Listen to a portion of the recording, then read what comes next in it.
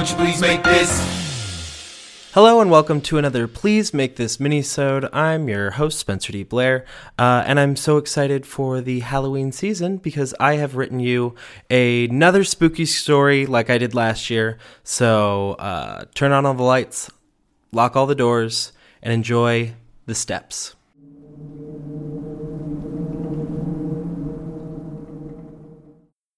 I hadn't thought about, let alone been, in the house for almost 12 years. When Dad died, I got the call, thanked the nurse, and went back to work. I called Mom on the day of the funeral to make sure she was okay and apologized for not being able to make it, but I didn't realize how weak she'd become. She couldn't live in that home by herself, and she definitely couldn't move everything on her own. So a month later, I landed at O'Hare and took a cab out to Algonquin. As the car pulled up, everything looked the same. The old swings on the tree out front, the big crack in the driveway, and Mom pushing open the screen door. The only thing that was different was the big sold sign in the yard and the U-Haul out front. Mom hugged me and cried and told me how happy she was to see me, and I hugged back and explained what it is that I do now, all the while wide-eyed at how the same everything was.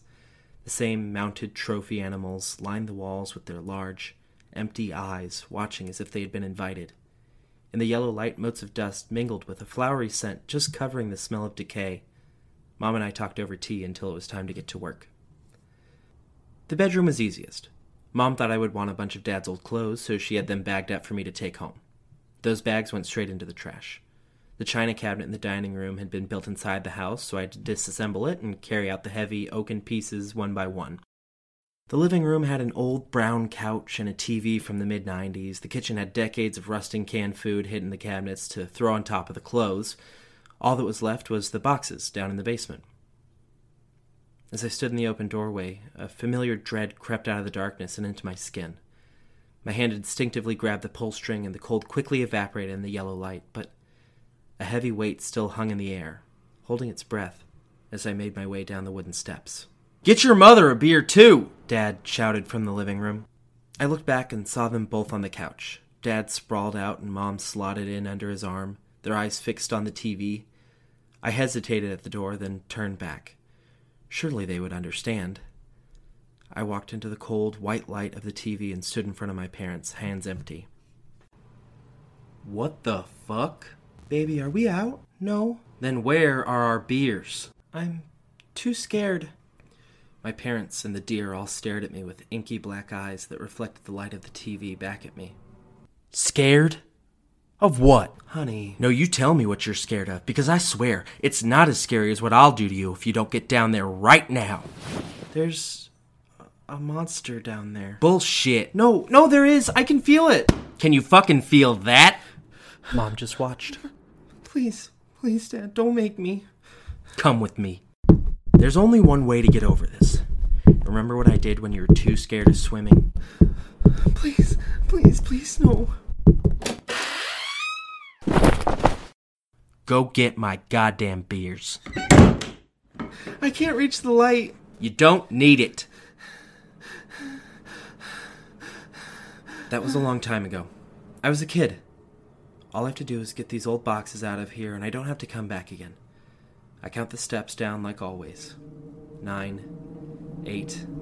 My hand reaches out to steady myself against the concrete wall, and it's wet, like the mouth of a dog. 7, 6, 5.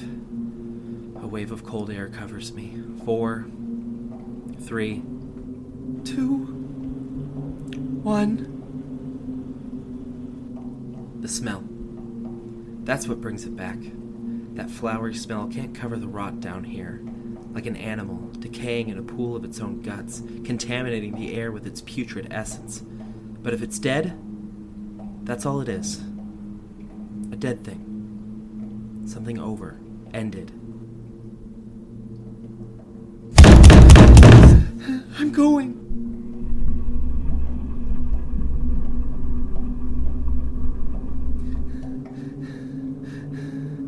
I knew it was there.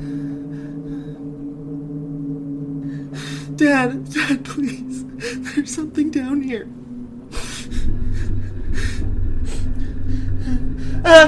It grabbed me. And it held me.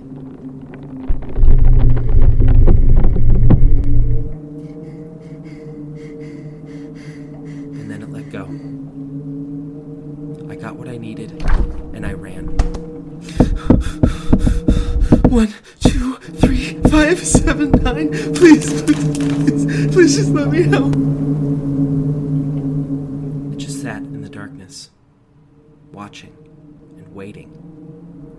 Not enough to know what it was, but enough to know it was there. Patient, but hungry. But then again, I was just a kid. What did I know?